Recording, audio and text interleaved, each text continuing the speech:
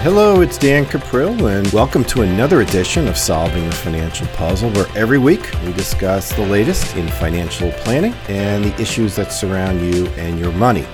Now, today I want to continue with the story I was telling last time. I was discussing a recent incident I had on the plane, and I kind of got into how systems work so well in moments of crisis, but how human emotion can sometimes get in the way of letting the system work. So if you weren't able to listen to that podcast, I was discussing how a passenger on a plane had gotten ill, and the flight attendants were completely under control of it, but one of the other passengers decided that she wanted to participate as well, and it got quite chaotic. And I'll admit I had to insert my own voice into the situation, largely because I felt my wife was potentially going to get hurt. But in any event, when we get into this issue of emotions, one of the ones that we have to really be aware of are what I would call expectations, or reasonable versus unreasonable expectations. And it lends me to think about a recent meeting that I had with a prospective client. This is somebody who came to one of our workshops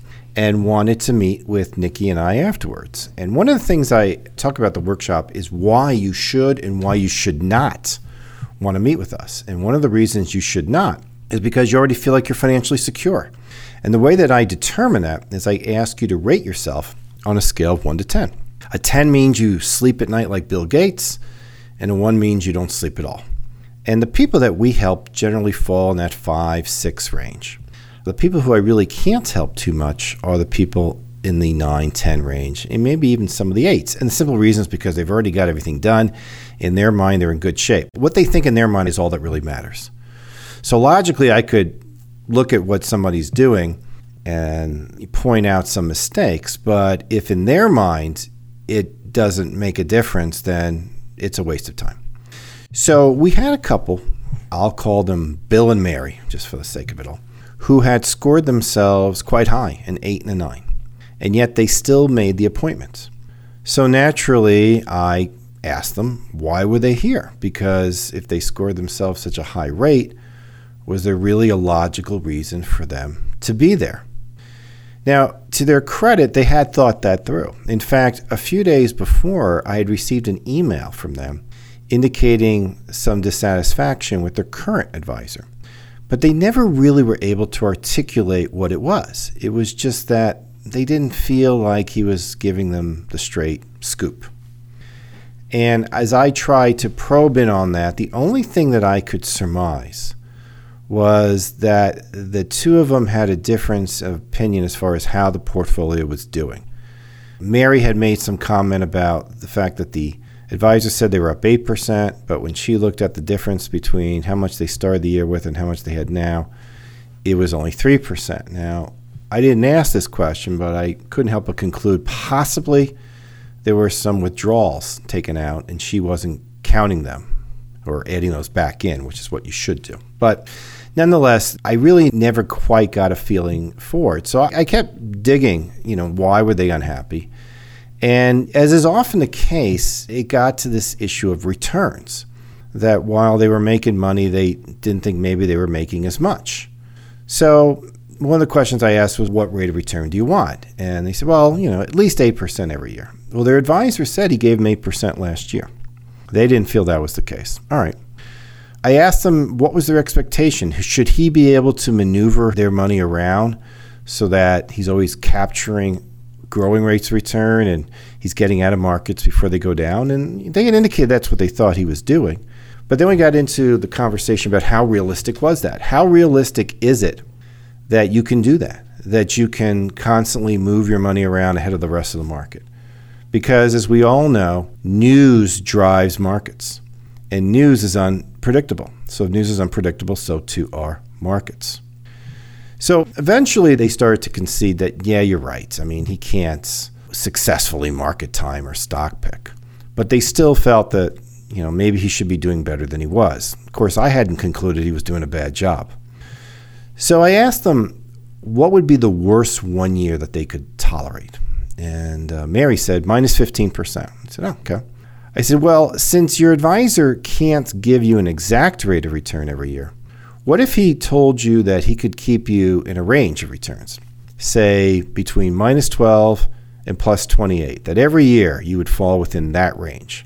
He was highly confident. Would that be acceptable to you? And surprisingly, she said no. Now, I say surprisingly because she just told me previously she could handle minus 15. But suddenly now it's minus 12 to plus 28, and that just wasn't good enough. So what we have here, in my opinion, is some very irrational expectations about what an advisor does and what he should be doing for them. No advisor can give you a set rate of return every year. Even old Bernie Madoff tried to do that, and that's what ultimately tipped people off into the fact that he was scamming. He wasn't able to produce a consistent rate of return each and every year. The reality is that we are tied to the markets, and the markets react to news, and news is unpredictable. So in truth, it is only a range of returns that we can get, and you should know your range of returns. Your range of returns should be a reflection of the financial plan that was done for you. And you need to understand that you're going to get results in that range. And part of that range will be negative. And when that happens, what are you going to do? Like the flight attendants, what are you going to do when someone gets sick? Well, what are you going to do when the market goes down? Are you going to panic like the lady who was sitting next to my wife was doing? Or are you going to very calmly assess the situation and understand that there's a strategy in place for that, which in our case would be to rebalance your portfolio, which actually would take advantage of falling stock prices. If we go with that approach, then we're much more likely to be successful. But if you think that there's some solution out there that can always give you a straight rate of return, well, only zero is a straight rate of return that you can get. I knew that we were onto some issues here with this couple because her husband kept wanting to know, like, what was our returns last year and what return should we expect? And again, I just looked at him and said, well, it really doesn't matter what our returns were last year because they have absolutely no influence on what our returns are going to be this year. All I kept saying to him is, well, if you're going to hold me to something, minus 12 plus 28%. It's interesting because they didn't like that answer, but they had both said that they wanted the straight scoop, which is what they were getting from me. They weren't getting a bunch of mumbo jumbo. So at some point I asked them if I could be candid, and they said I could. And they said, okay, I don't think we're going to be a good fit for you.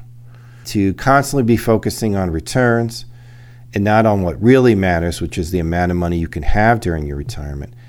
To me, that's not the key to a good retirement. Returns you have no control over. They play a role, but to live in this belief that I got to get 8% every year is absurd because you won't.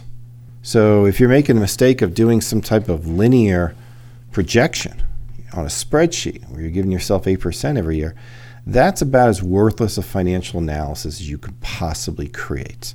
And hopefully no one's ever created something like that for you.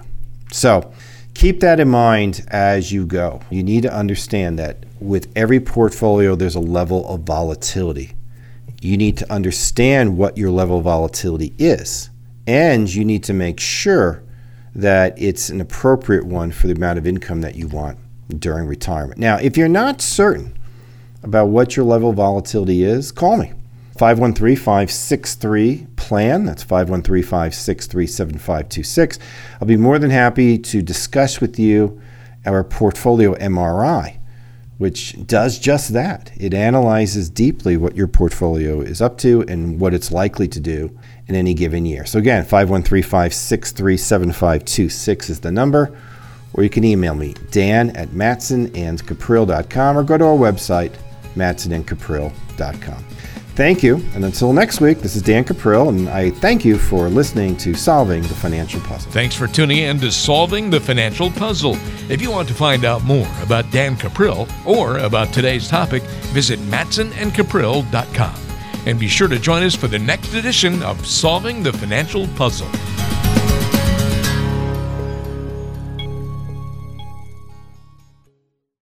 Information provided on today's show is provided for information purposes only and does not constitute investment, tax, or legal advice. Information has been obtained from sources that are deemed to be reliable, but their accuracy and completeness cannot be guaranteed. Always consult with an investment, legal, or tax professional before taking any action. Dan Caprill is an investment advisor representative of MPM Wealth Advisors and Caprill Wealth Coaching, LLC.